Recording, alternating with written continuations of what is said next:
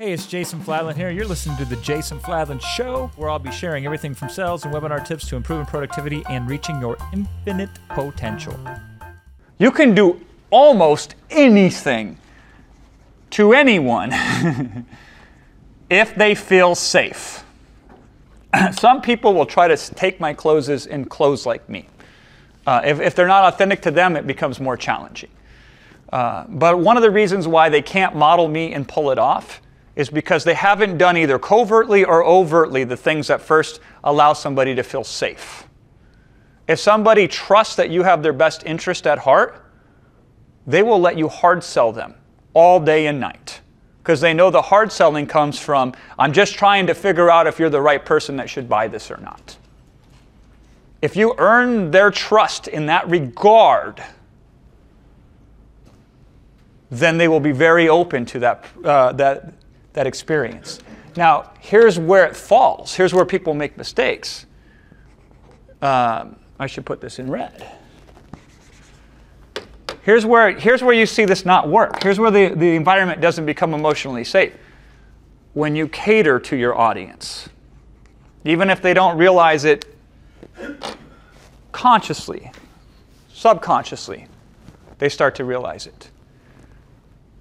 You say to somebody, oh, it's not your fault. You ever heard that in marketing, right? Let's say you were going to sell a yoga mat.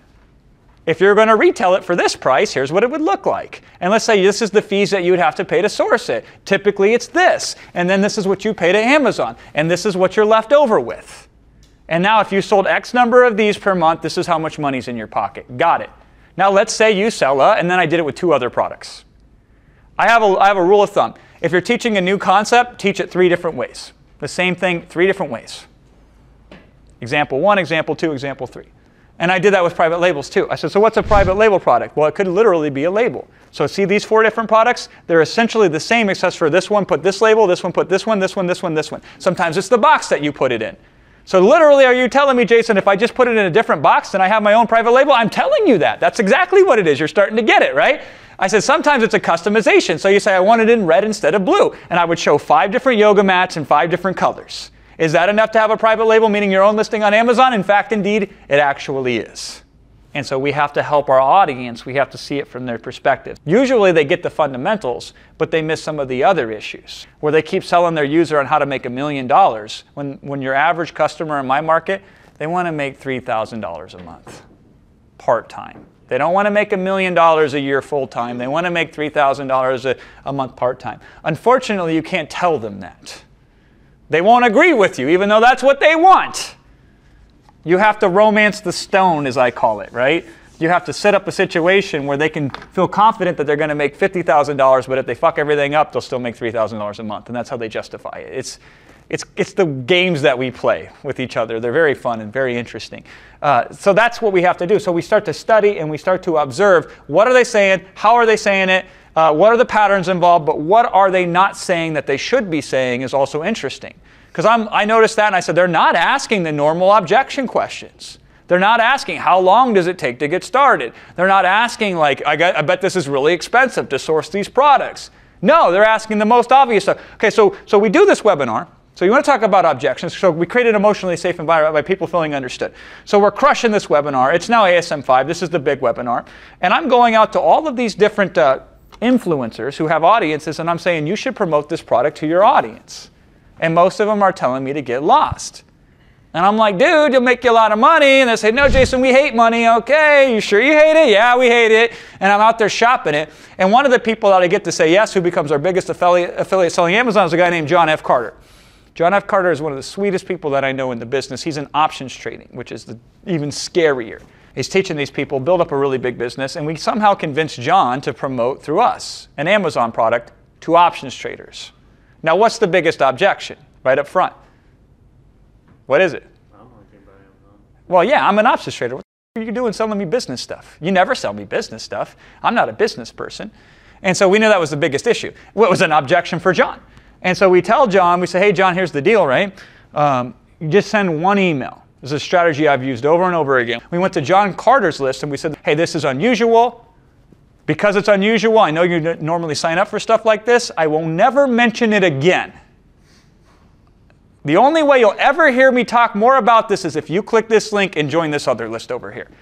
Now, by the way, the whole I will never mention this again, that really creates compliance. People don't want to miss out. They're like, whoa, you won't miss, you won't. That's a benefit, not a disadvantage.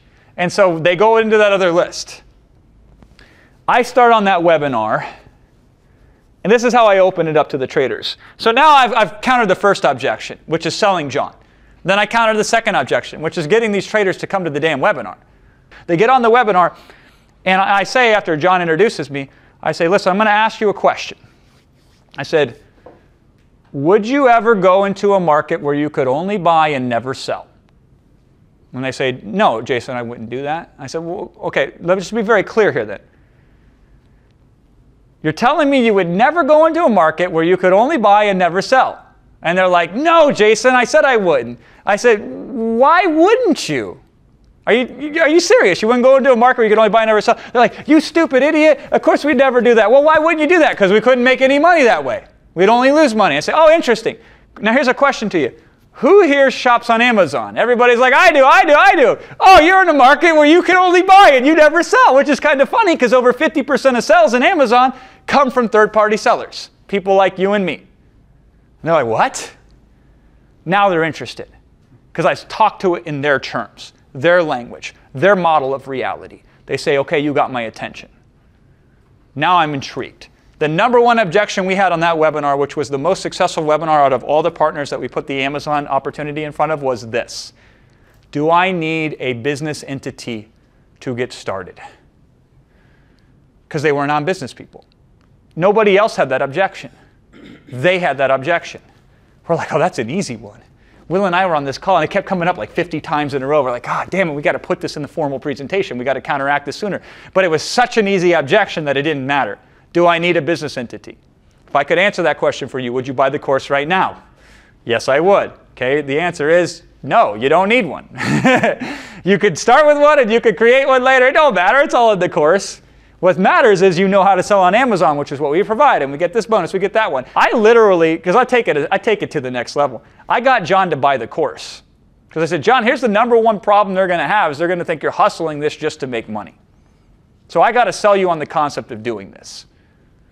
And he's like, okay, what do you mean? I go, really, this business can be run. So if you buy this course and you have somebody run it for you, whether it's your kids, whether it's your family, I don't care. You need to buy this course before you get on this webinar. So I sold him a $5,000 course. And then we took the receipt of that course and I put it in a slide. Literally, I have John Carter's invoice in my webinar presentation, proving that John had bought into the concept. And if he went first, then everybody else can follow.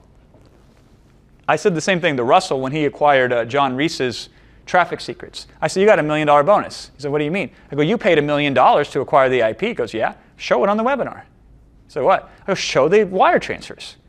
And then you can now claim legitimately this bonus is worth $1 million because I value it that importantly to give it to you for free that I pay $1 million for it. And now they're like, okay, wow, $1 million bonus. Now I get it.